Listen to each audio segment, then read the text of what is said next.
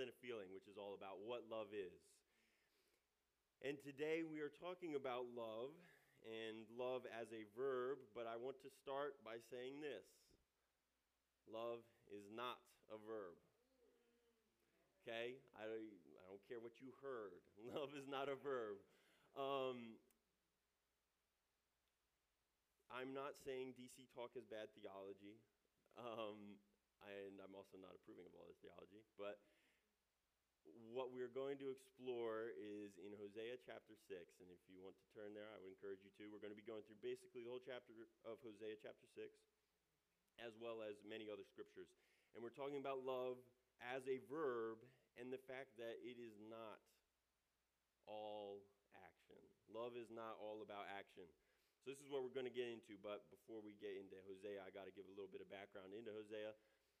Israel and the nation of Judah have separated, but what's happening during this time is Israel, and I believe Judah as well, are going through a time of prosperity. Okay, great. Sounds great. But Hosea, if any of you who know it, know that Hosea is all about rebuking the current situation that the Israelites are in, their current spiritual situation. So they're in a time of prosperity, but the problem is that they've wandered from God and they've started to fall into idol worship. They've started to worship many idols, the idols of the Canaanites, the land that they had inherited, the land that they're living in Israel.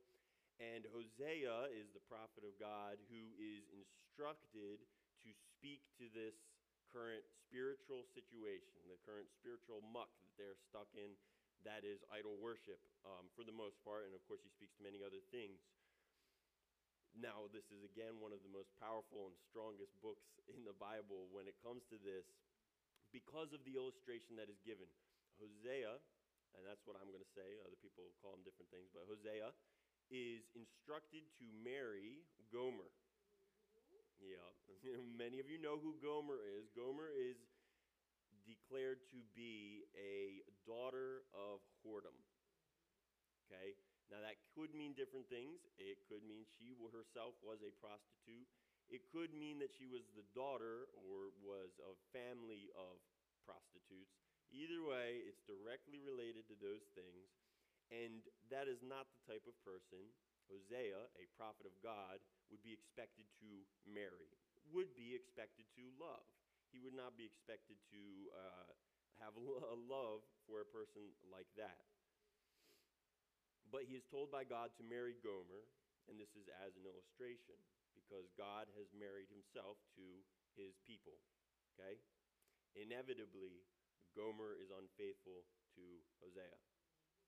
And through it all, Hosea is commanded to love Gomer, to bring her back, to draw her back, to keep her back, and to maintain Gomer as his wife. And it's a powerful illustration of God's faithfulness to Israel, how God always loves, and how God is always calling us back, okay?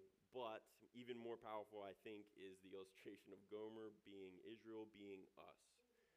That we are always wandering, always looking for something else, always prone to fall into loving another. With that being said, we're going to jump in here. Hosea chapter 6, verses 4 through 6.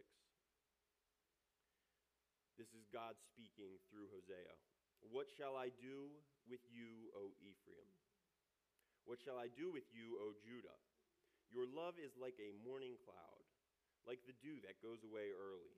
Therefore, I have hewn them by the prophets. I have slain them by the words of my mouth, and my judgment goes forth as the light. For I desire steadfast love and not sacrifice, the knowledge of God rather than burnt offerings. First point I want to make. Actions without love are worthless to God. Actions that are not backed by love are worthless to God. Now, there's a couple reasons to this, and we're going to get into those. But that is the main point, the first point in explaining how love is not a verb. Love is not all about action, because action without love is worthless. Now, one reason this is true is because sacrifices don't do anything for God. In this situation specifically, he says, I desire steadfast love, not sacrifice, right? Knowledge of God, knowledge of me, rather than burnt offerings. Now, obviously, the Israelites were commanded to offer sacrifices and burnt offerings, and we're going to get into why God doesn't really care for those burnt offerings and those sacrifices. But the fact is that those sacrifices do nothing for God. What is the act of a sacrifice? In this time, it is the killing and burning of an animal or grains or a bird. It's the sprinkling of blood. It's all these sacrifices and the ceremonial sacrifices that God had commanded the Israelites to offer. And think about what do those things actually do for God? Nothing. Okay, and a verse to prove that is Psalm chapter 50, verses 7 through 13, which I'll read real quickly here. Hear, O my people, I will speak. O Israel, I will testify against you. I am God, your God. Not for your sacrifices do I rebuke you. Your burnt offerings are continually before me. I will not accept a bull from your house or goats from your folds. For every beast of the forest is mine, the cattle on 1,000 hills. I know all the birds of the hills, and all that moves in the field is mine. If I were hungry, I would not tell you, for the world and its fullness are mine. Do I eat the flesh of bulls or drink the blood of goats? God here saying, it's not about these animals. I own them all anyway. If I was hungry and needed you and needed your sacrifice, then I would have told you. But that's not the case. I don't need to tell you these things because I could do anything I wanted if I really needed these. God does not need our sacrifices. He never needed those Old Testament ones, and he doesn't need our sacrifices today. Now, we don't offer bulls and goats, thank God, literally, but we do offer tithes and offerings, right? And many other things. We're called to offer a living sacrifice, so our lives every day, we offer these things to God. And the truth is, it's the same situation. God doesn't need it. Now, the church needs your tithes and offerings. And I don't want to, get anyone in trouble or get anybody financially struggling here in the church. But God does not need our tithes and offerings, okay? Because what is God's goal, God's mission? To spread his kingdom, right? To grow his kingdom. His kingdom will go forth without our tithes and offerings. Okay? Because his kingdom doesn't go forth by and through our tithes and offerings only. We don't hold that much power. If we held that much power, the world would be in trouble. But God has the power, and it's through God's Spirit and the grace of him giving us his Spirit and giving the world salvation, that the world can be saved and can come into his kingdom. Not through our sacrifices. This displays the transcendence of God, that God is so far above anything that we can do, anything that we think we can do. He's so far above all the animals and anything financially that we crave money, we need money. Money gives us power on this earth. God's so far above that. He doesn't need those things. He owns the cattle on 1,000 hills, as he says. He owns all the riches in the world. He's far above it all. But God is also personal. God is personal. And he does see each one of us. And he does care about each one of us. But that brings us to the second reason why actions without love are worthless to God, is because actions in themselves don't prove love. Okay? Humans have to look for actions, but also for words and also for other things that prove love to us. Okay? I see that person cares about me. Why? Because they do things that show that they care about me. But the fact is that God knows our hearts. And if God knows our hearts, then why does he need actions to understand what is in our hearts? Does that make sense? Okay. If he knows our hearts, he doesn't need actions to prove our heart's condition to him. Now, a great example of this, or maybe I'll say a bad example, is Saul. In the book of 1 Samuel, Saul is about to go into a major battle. He just won a battle. But he sees that the opposing armies are rallying, that they're getting together some strong troops, and he goes, okay, we got a plan. We're going to have to attack these people. We need the favor of God because that's the only way we're going to win this, because they're getting really strong. And so he goes, Samuel, we need you. You got to come here. You got to offer some sacrifices. Samuel, at the time, is the prophet of God. He's the one who is meant to offer those sacrifices. And so Saul says, come on, we got to get this done. And apparently Samuel said 7 days. And on the seventh day, Saul's like, he's not here, he's not around. And Saul gets greedy, he gets full of himself, and he goes, okay, I'm going to go offer the sacrifices myself. And here in 1 Samuel chapter 13, verses 11 through 14, is Samuel's response. When Samuel shows up, right after Saul offered the sacrifices, Samuel shows up, and here's what he says. What have you done? And Saul said, when I saw that the people were scattering from me, and that you did not come within the days appointed, and that the Philistines had mustered at Michmash. First of all, he's looking at way too many things. I said, now the Philistines will come against me at Gilgal, and I have not sought the favor of the Lord. So I forced myself, I didn't want to do it, Samuel, but I forced myself to offer the burnt offering. And Samuel said to Saul, you have done foolishly. You have not kept the command of the Lord your God with which he commanded you. That was to have Samuel offer these sacrifices. For then the Lord would have established your kingdom over Israel forever. But now your kingdom shall not continue. The Lord has sought out a man after his own heart, and the Lord has commanded him to be prince over his people, because you have not kept what the Lord commanded you. This is strong word against Saul, and it is a condemning action for Saul. Saul did a couple of those, but this is one of them where Saul totally neglects what God had commanded. The stronger commandment, the greater commandment, was to wait for Samuel.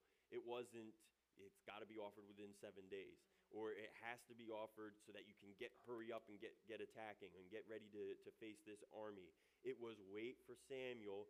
He's the one who ought to offer this sacrifice as my appointed servant, not you, Saul. That's not your job. Saul had an appointment too, but it wasn't for this. But Saul got worried. He looked at too many things, and he stopped looking at the commands that God had given. Now notice who Saul is going to be replaced with, who God says he is looking for. He says, I have sought after a man after what? My own heart. He doesn't say, I'm sought after a man who offers better sacrifices than you, Saul. I've sought after a man who offers more sacrifices than you, a man who's richer than you, who has more power than you. He doesn't say, I've sought after a man who follows the law strictly and who does everything according to plan. He says, not that I have sought after a man who pleases everybody around him, which is what Saul was looking to do. He says, I've sought after a man after my own heart. Saul was not seeking the heart of God. And in fact, he wouldn't have had to have looked far. All he had to look at was what God had commanded. And obedience to God is more valuable than sacrifices. There's a verse in Malachi very similar to the Hosea one in Malachi chapter 6 that talks about that. It says obedience is better than sacrifice. Obedience over sacrifice. Let's go back to Hosea chapter 6, verse 6 again. This is our main verse for today. It says, for I desire steadfast love and not sacrifice, the knowledge of God rather than burnt offerings. We've talked about the negatives, what God doesn't want. He doesn't need sacrifice. He doesn't need burnt offerings. He doesn't desire those. Those are not the desires of his heart. Now let's talk about what he does desire. He says steadfast love and the knowledge of God. So here's the point. Love and loyalty have always been God's desire. Loyalty is a word I really like there. I think we don't use it enough. Love and loyalty have always been God's desire. Even in these Old Testament times, when we see these other commands for sacrifices and things of that nature, love and loyalty have always been God's desire. Now, what does that look like? Love and loyalty. Those combine to tell us that love towards God is exclusive. Okay? Love towards God has to be exclusive. Now let's look at the knowledge of God. Knowledge of God, what that phrase means is really, many people say this, but not to know God, but to know God. Or to know that you know God, right? Knowledge of God implies obedience. When Scripture says over and over again, to know me, know God, to know no others, it implies obey me and don't obey any others. Don't even have them in your mind. Their opinions don't matter. Whatever they is, it could be God's, it can be people. Whatever that thing is, God says, know me. Look to me for wisdom and for knowledge. The Israelites were commanded, know God, but they were also commanded, don't know any others. Don't know any other gods. When they were instructed to go into the land of Canaan, they were instructed to drive everybody out. Drive everybody out of that land. Why? Because if they stay among you, you're going to know some other things. So you're going to be exposed to some other things. And if you know those other things, you might end up knowing those other things. You may end up obeying those other things. So God had explained to them and commanded them to extinguish the Canaanites from among them, to drive them out of the land, and to have nothing to do with those people who were not God's people. They were not to know any other gods. God cannot be counted among these other gods. Okay, what do we call God? We often call him the Lord. Okay, Scripture translates it that way many times. Many different translations use that all the time. The Lord, capital L-O-R-D. During this time, the Baals or Baals were worshipped, and that was many Baals, right? There is a Baal, one, but there's also, throughout most of Scripture, there's just many. There's a lot of little lords, and all that word means is lords. There were many lords among the Canaanites, but when we call them lords, when we start to refer to them as our lords, the meaning of the Lord is diminished. And now he's another one of those lords. And that's what happened to the Israelites. Deuteronomy chapter 32, I didn't even know about this passage specifically, but this is a powerful passage, a word of exhortation against Israel. Deuteronomy chapter 32, 15 through 18. But Jeshurun grew fat and kicked. You grew fat, stout, and sleek. Then he forsook God who made him and scoffed at the rock of his salvation. They stirred him to jealousy with strange gods. With abominations they provoked him to anger. They sacrificed to demons that were no gods, to gods they had never known, to new gods that had come recently, whom your fathers had never dreaded. You were unmindful of the rock that bore you, and you forgot the God who gave you birth. Now go back to that first verse. But Jeshurun, that word literally means the upright one. Israel, who was called to be the upright one, who was called to stand out from the other nations, who was called to be different from these other nations, the upright one grew fat. To me, that speaks of prosperity and being comfortable with what's around you. And from that fatness, they started to worship strange gods, gods they had never known before and should never have known, should never have touched, should never have gotten into. We talk all the time in the church about the fact that we are free in Christ to do certain things, that we have freedom in Christ, but we don't have freedom to do anything we want. We have freedom to stay away from some of these things. So don't even approach these things that may become idols. Don't even approach these things that can turn us away from God. These people started to worship these gods. It says demons, and we know from Scripture that that's the truth, that there are demons behind gods. They started to worship these demons and sacrifice to them, and they were unmindful. They no longer feared and had knowledge of and worshipped the rock. Not as their true God anyway. Now in Hosea, we see that they still sacrifice to God because of what God says there. They still sacrificed to him. They still obeyed his commands. They still did what the law instructed. But they no longer had love for God because love for God is exclusive. Now in Hosea, again, these Canaanite gods, the Baals, they were credited with the prosperity of the land. And scholars think that that's why Israel fell into it, because they were prospering, think good things were coming, and the Canaanites, who they allowed to live among them, said, yeah, that's this God, that's this Baal, because that's why your grains are growing so strongly. That's why we have a great production in the wine area.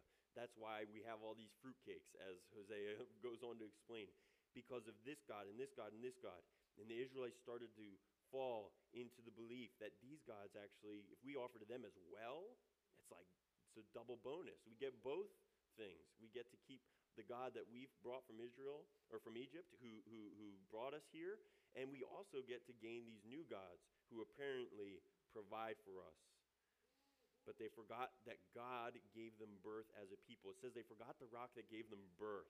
The rock, the foundation that gave them birth. They would not be a nation without God. They would not be a people without God. What they forgot was who brought them there. Literally brought them there to the land of Canaan. And a lot of us, most of us in this room who are believers, who are saved and are called, we are in the promised land. We are in Canaan, the promised land, inheriting what God has promised us, the Holy Spirit, God's presence, salvation, grace. We're going to inherit heaven. We're going to rule and reign with Jesus Christ. We're going to be heirs of all that God has promised.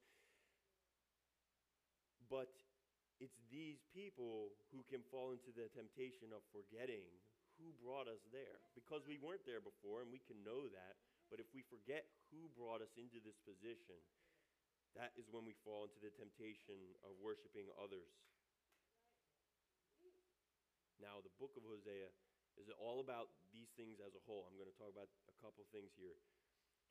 True love gives itself wholly and doesn't sleep with any others.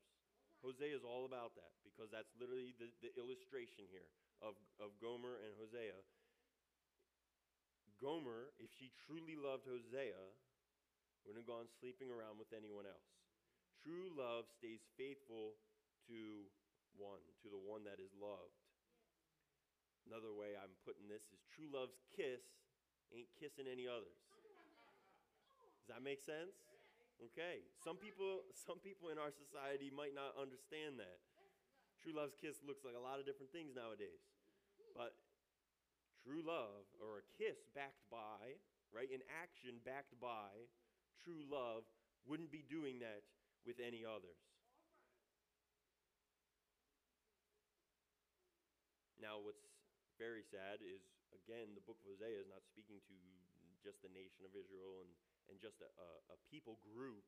It's talking to the people of God, right? Believers, people who believed in God and knew the stories and what God had done and how God had brought them there.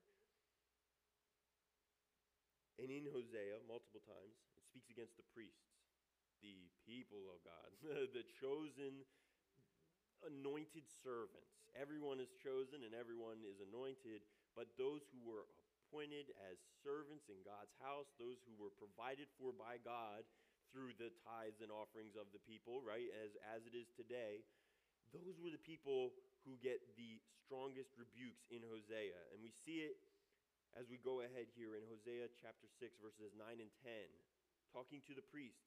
As robbers lie in wait for a man, so the priests band together. They murder on the way to Shechem. They commit villainy. In the house of Israel, I have seen a horrible thing. Ephraim's whoredom is there. Israel is defiled. Now, in this passage, he's speaking to Ephraim and Judah, which are on the southern end. But we see there that they scheme as robbers, and that they murder on the way to Shechem. Now, what the heck does that mean, right? What does that mean? Shechem, going to say it that way. Shechem was a refuge city. Refuge cities are one where priests lived. That's where they were to reside, and that's the tribe of Levi, and that's where they were to be sanctioned. That's where they did their sacrifices and so forth. That's where they were provided for, again, by the what was brought in from the people, tithes or taxes, whatever you want to put it as. And they were meant to be living there, these priests, and that was their home. And the city acted as a house of God. Okay, I'll say it that way. Now, a refuge city, obviously that doesn't speak of refuge yet, but refuge was for those who had, specifically in Joshua, it describes it as those who committed murder but did it on accident, all right, did it without intent. They can run to a refuge city, and they'll present their case at the gates, and as long as the case says, hey, I didn't do this intentionally, then the priests, those who are in Shechem, are to let them in and protect this person until they face trial, a sanctioned, a safe trial. Because we know that Scripture says eye for eye, tooth for tooth in this Old Testament. That's the command that's given. And people, when, hey, my family member was murdered by this person, even though this person did it on accident, okay, no, it's life for life. I'm going to get that life for this life. And this person who had committed this murder or killing was to run to a refuge city and wait, and they would go on trial eventually. It wasn't like they were out of it all. It's not like anybody who had committed actual murder could just run to a refuge city and be all good. It's supposed to be a place of refuge until an appointed time of judgment. Does that make sense? Okay. But what happened here is what was meant to be a place of refuge became hostile to these people. Now it's a place of immediate judgment and of judgment without any grounds. These priests who were meant to love those who came to the gates now schemed as robbers and committed murder on the way to Shechem.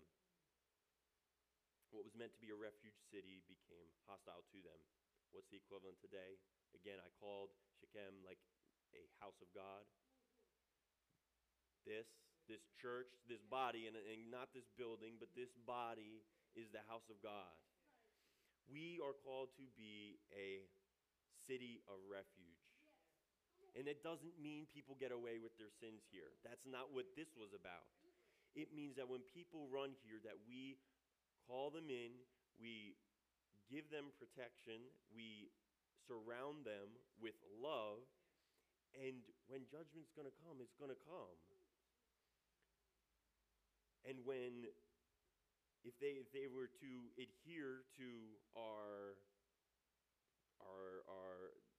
rules, or let me just say, if they were to become Christian, then that's when correction can start taking place in those things. But this is meant to be a house of refuge, and especially for things that aren't sin. When people come in here, even people who are already Christians, and they do things that just irk our souls, that is no grounds to be hostile towards them. When someone sits in your seat, that is no sin. We are supposed to welcome them into this city, into this place of refuge, and be happy they are here. Amen? The church must never let this happen to us. And I hope it doesn't happen here. I pray it doesn't happen here. But we got to be careful, because we can fall into the same thing as priests. And Pastor Justin and I can fall into the same thing, judging the person who walks through the door. Oh, man, look at what they're wearing. Or, oh, my goodness, like, who is this person? Where did they come from? Who invited them to church? But this is a house of refuge. Now, we see the same thing in the New Testament with the Pharisees, which would be the equivalent of the priests. The Pharisees did the same thing. They judged people for the actions they took, even if they weren't sin. They judged them and said, you are less than me. You are less than because you are doing blank. Now, in Matthew chapter 12, it's the disciples are walking through the grain field, and they're picking some heads of grain on the Sabbath because they were hungry. And the Pharisees said, that's work. You're not allowed to do work on the Sabbath, and you're picking heads of grain and eating it. That's work. And they come to Jesus as a trap, and they come to Jesus and say, well, why are your disciples doing this? They're doing what's unlawful on the Sabbath. And Jesus' response to them in verse 7 is this: and if you had known what this means, I desire mercy, not sacrifice, you would not have condemned the guiltless. If you actually cared about fulfilling God's law, and what is God's law but to love, then you wouldn't have condemned these disciples who are hungry and picking some heads of grain on the Sabbath. The Sabbath was made for the man, not man for the Sabbath, right? Sacrifices were not, we were not made for sacrifices. Sacrifices were given for us. Sacrifices are for us. The greatest commandments have always been the greatest commandments. What are the greatest commandments? Love the Lord your God with all your heart, soul, mind, and strength. Love your neighbor as yourself. Scripture says time and time again that those are the greatest commandments. Jesus affirms those are the greatest commandments. There's a Pharisee who gets it right. Those are the greatest commandments. Not these sacrifices, not the Sabbath. It's love, because all of those laws are based on love. That's what Jesus says after quoting those scriptures. He says, all the law and the prophets hang on these commands. The law and the prophets. We're reading one of the prophets, and we were talking about a lot of the laws. It all hangs on love the Lord your God and love your neighbor. All this to show that it's not about the sacrifices, but it's about the love and the commitment behind the sacrifice. Okay, that's why love is not a verb. Because if it was just a verb, if it's just an action, then there's a lot of people who show a lot of love out there, or there's a lot of people who can't even approach love. And we can't even approach loving God in that case, because our actions don't line up all the time. Amen? But it's not about that. It's about the love and commitment behind the sacrifices. Now, there's some questions we haven't answered yet then. Why love God? Okay, all right, fair enough. I need to love God, not just with my actions. But why love God? Why return to him, right? As the call is in Hosea. Hey, return to the groom, right? Return to who you are married to. Why do it, though? Hosea chapter 6, verses 1 through 3. Come, let us return to the Lord. For he has torn us that he may heal us. He has struck us down, and he will bind us up. After 2 days, he will revive us. On the third day, he will raise us up, that we may live before him. Let us press on to know the Lord. His going out is sure as the dawn. He will come to us as the showers, as the spring rains that water the earth. Another point here, God's mercy draws us to him. That's why we come back to God. That's why we return to him, because of his mercy. We sang about it today. The song is literally titled Mercy. It's his goodness and mercy that gives us salvation. His mercy is what draws us to him. Now, mercy implies a couple things. Mercy, what is mercy? Mercy is a second chance, right? Mercy is you messed up once, here's another chance, right? And that's what Hosea is all about. It's, you've messed up.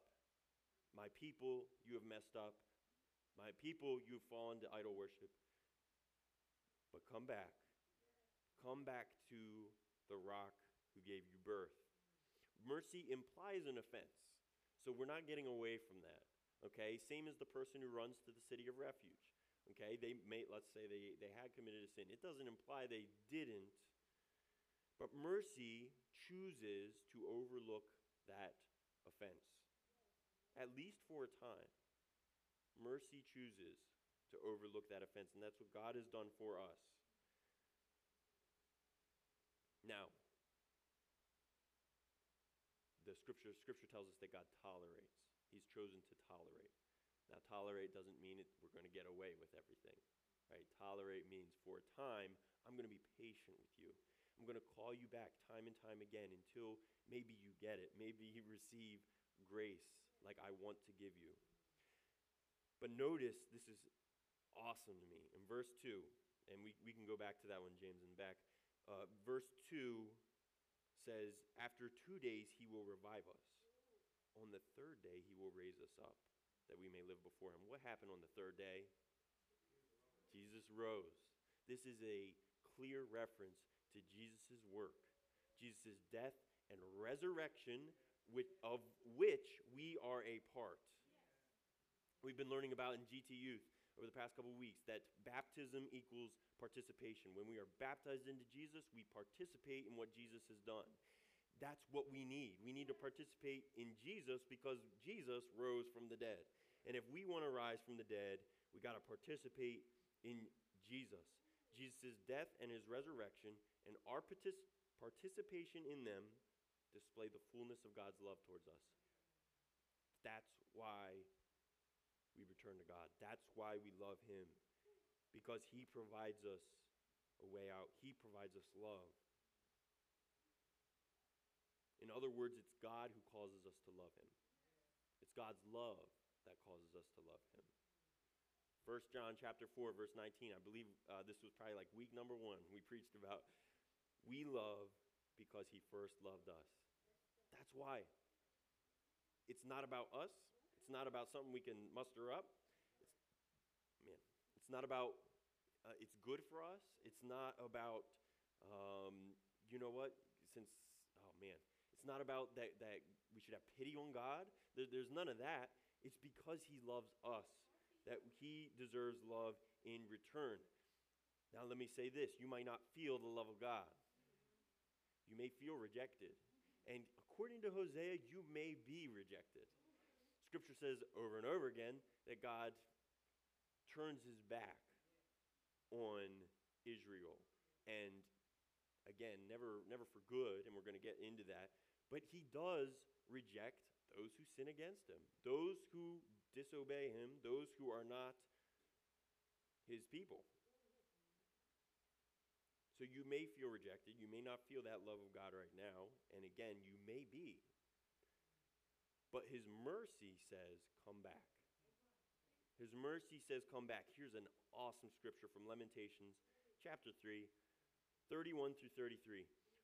For the Lord will not cast off forever, but though he cause grief, he will have compassion, according to the abundance of his steadfast love. That's the kind of love we're called to show.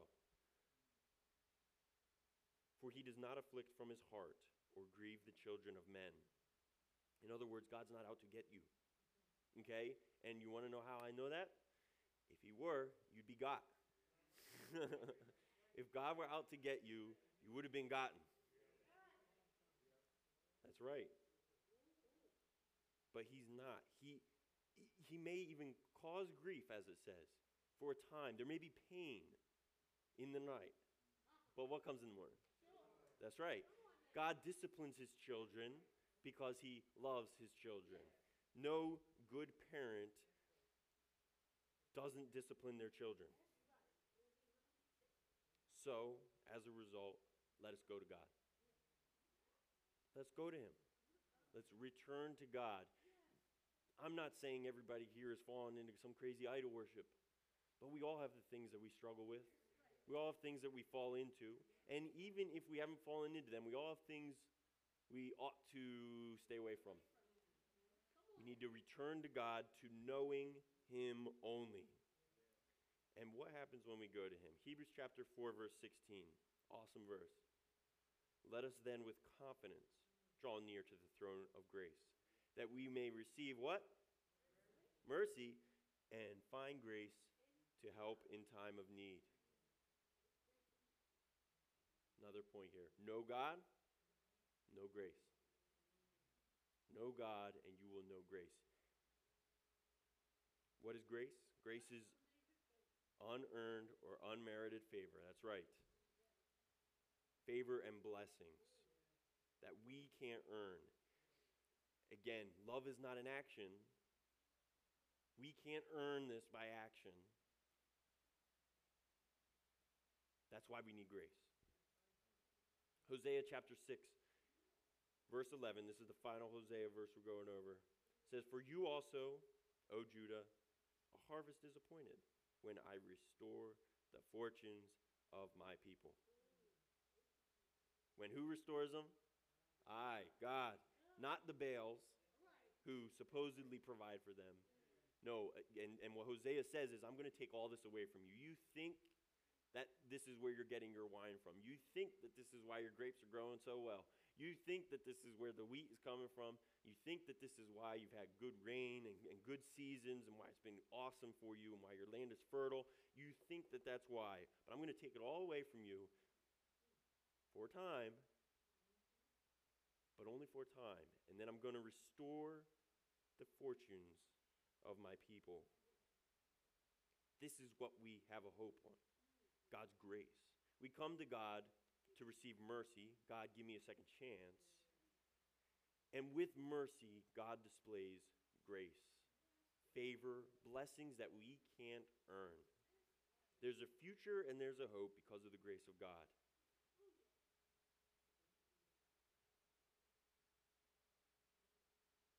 We are called children and we are called heirs because of God's grace. We don't talk about the heirs enough. We're called heirs. We're going to inherit the kingdom of God. Everything that comes with that. Everything Jesus is going to inherit. We're called co-heirs with Christ. Jesus is going to rule and reign and be seated in glory and be seated in the heavenlies and he is all these things. He's already received them. And if we participate in Jesus' death and resurrection, we too can be participants in his glory. If we participate in his sufferings for a little while, we can also participate in his glory for eternity. We are called children, we are called heirs. And it has to be based on grace because, again, if it were works, we would all be falling way, way, way short. If it were by what we do, if we could show love for God by our actions and just by following all his commandments, we fall short of that every time. But it's not about that. It's about God's grace. It's about God's mercy. And that's why we come back to him. That's why we love him. That's why he deserves our obedience. If our actions were necessary, none of us would be worthy. Still, some final questions we haven't quite fully answered. So why sacrifice to God? Why do actions then? If God judges our hearts and he knows I love him, why then do the actions? The final point. We show love because we love. This is what I mean by love is not a verb. Because it has to be backed. Those actions, the verb has to be backed by love in order to be love, to show love. But we show love because we love. Our actions are meant to come from the love that's already in us. That's why we say, God changed me from the inside out. That's why we say, God changed my heart. Because it's not about the things I do. It's about the heart, what God really sees. Man judges the outward appearance, but God looks at the heart. So if my heart is right, though, then those actions are going to come with it. The mouth speaks what the heart is full of. This is what the book of James is all about. The book of James talks about faith and works, and James says the works proves or shows or makes justified the faith.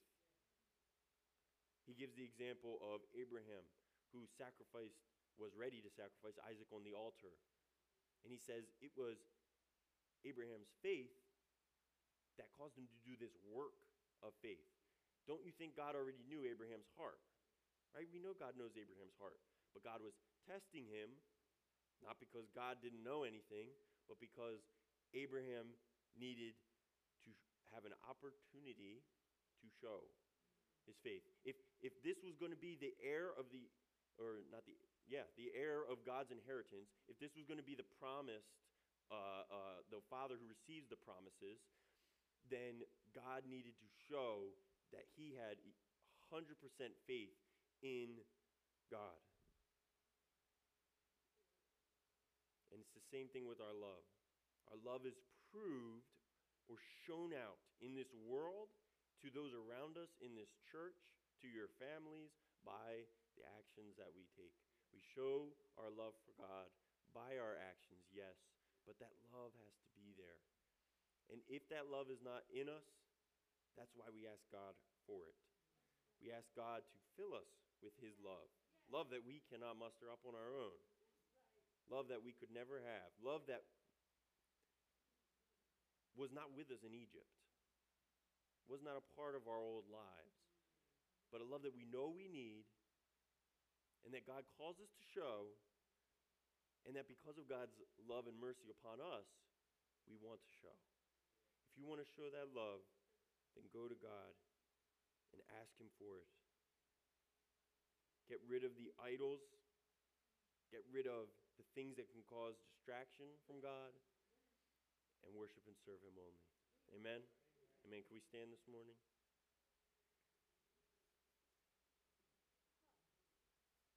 Let's pray together. God, you are great. We thank you for your mercy upon our souls, Lord, that we can have a second chance, that you aren't done with us, that we haven't been cast to the side, not forever, but Lord, that you have had mercy on us and you call us back time and time again. God, if we are in sin, show us. Call it out, Lord, and give us the courage and the faith to get rid of those things. Show us how powerful you are, God, and how we can trust in you. Discipline us, I pray, God. Teach us obedience and true devotion and love for you. God, we thank you for your mercy and the second chance, but Lord, we thank you for your grace. The fact that we can receive the kingdom of God, that we can inherit your blessings and your riches and your glory is unfathomable. God, we love you. We declare it right now, Lord, and ask that you would just fill us with more, that you would fill us with your spirit, which is love. And that as we are filled, Lord, that we would come to love you more, and God, that our actions would reflect that. I pray, Lord, that each person here would go from this place shining forth their love for you. Jesus, we thank you. You are worthy of all praise and all honor. We bless you, Lord, and we praise you. Amen. Amen. All right, everyone have a wonderful Sunday. We'll see you again in the future.